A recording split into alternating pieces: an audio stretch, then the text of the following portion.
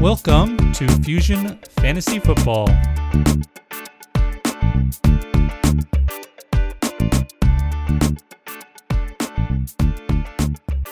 right, guys, we're back. Josh, your host here on Fusion Fantasy Football with another overreaction player.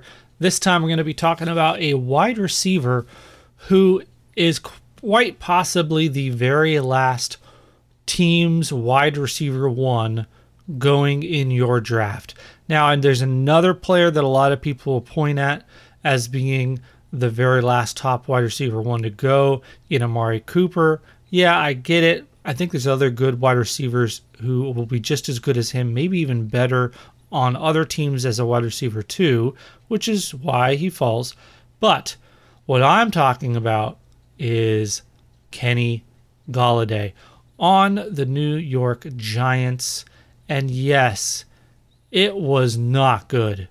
I understand. It was bad. However, first of all, you had him on a new team. You had him struggling with injury.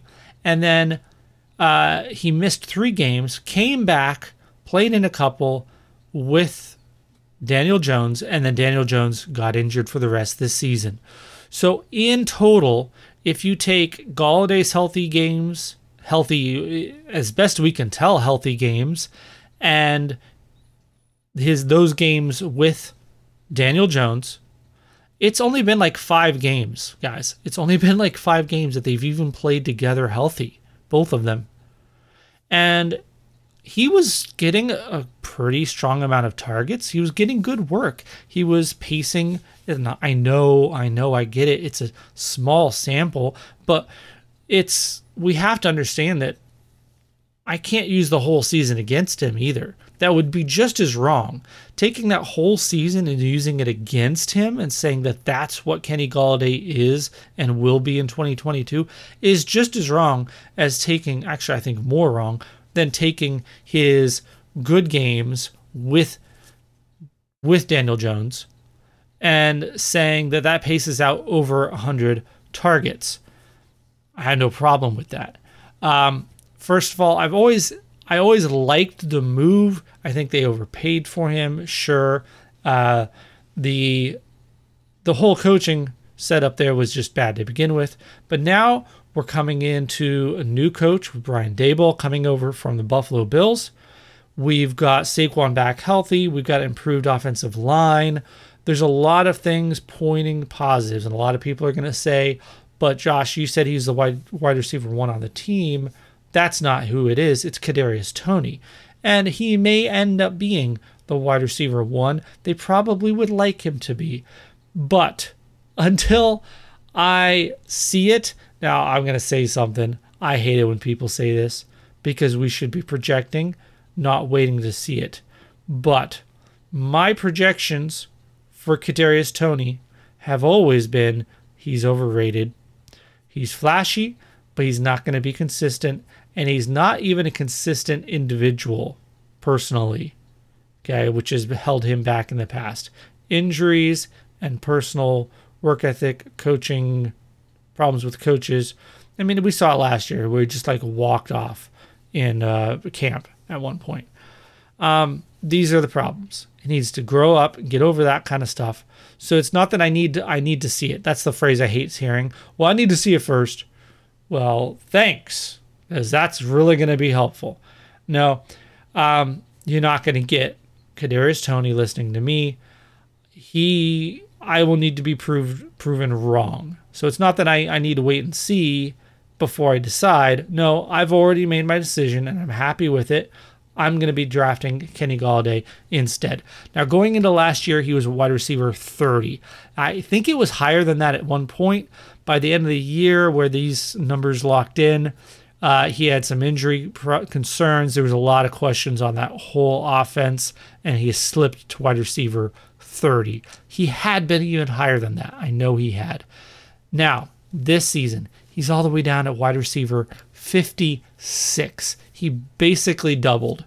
In the meantime, the amount of work he was getting, if you look at that much work and you look at the work that other players in the wide receiver 56 range are getting, he's getting way more work. And it doesn't really make sense for him to be there. I understand he's at a discount because, again, it's like I'd rather be drafting a different player who can exceed this production.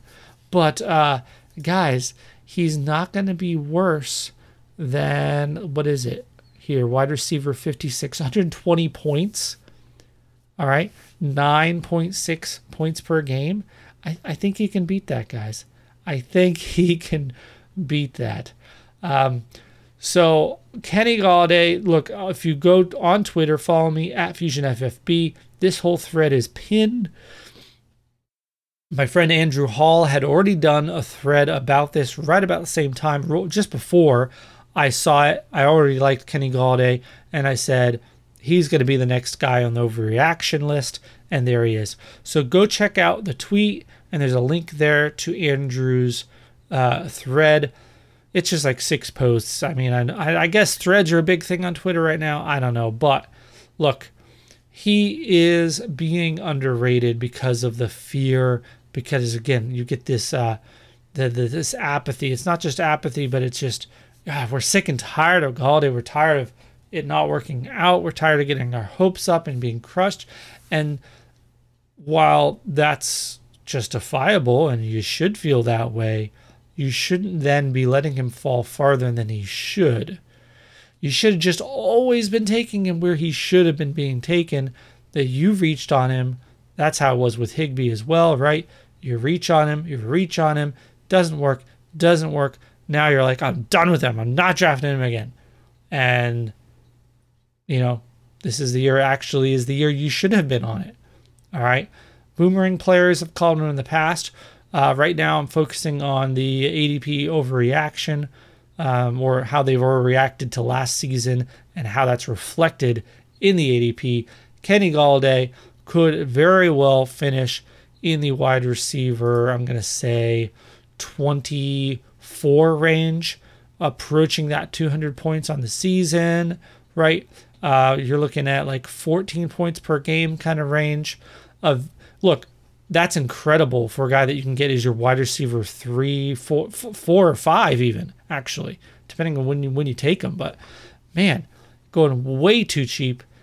Go ahead and in Dynasty, guys, I mean, I've been talking redraft. We're in a redraft season, but even in Dynasty, he's probably someone who's going to die on your roster, but is that worth a third for a lot of startable weeks? I think so. I'm going to be throwing the third out there for Kenny Golladay. Let me know what you guys think. Am I crazy on this one? Be sure to follow the tweet and check out Andrew's thread on it.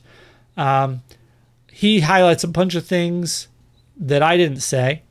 One of the things that, like I said, I wanted to highlight was just how good his numbers were, even though he only had 5, healthy games with Daniel Jones before Daniel Jones got hurt.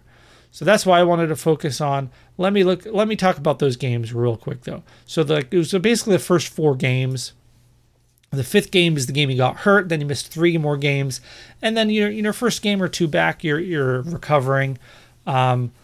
His week 11 was his 3rd game back from recovery, and he was 7 targets, 3 receptions, 50 yards. But Daniel Jones got hurt in that game.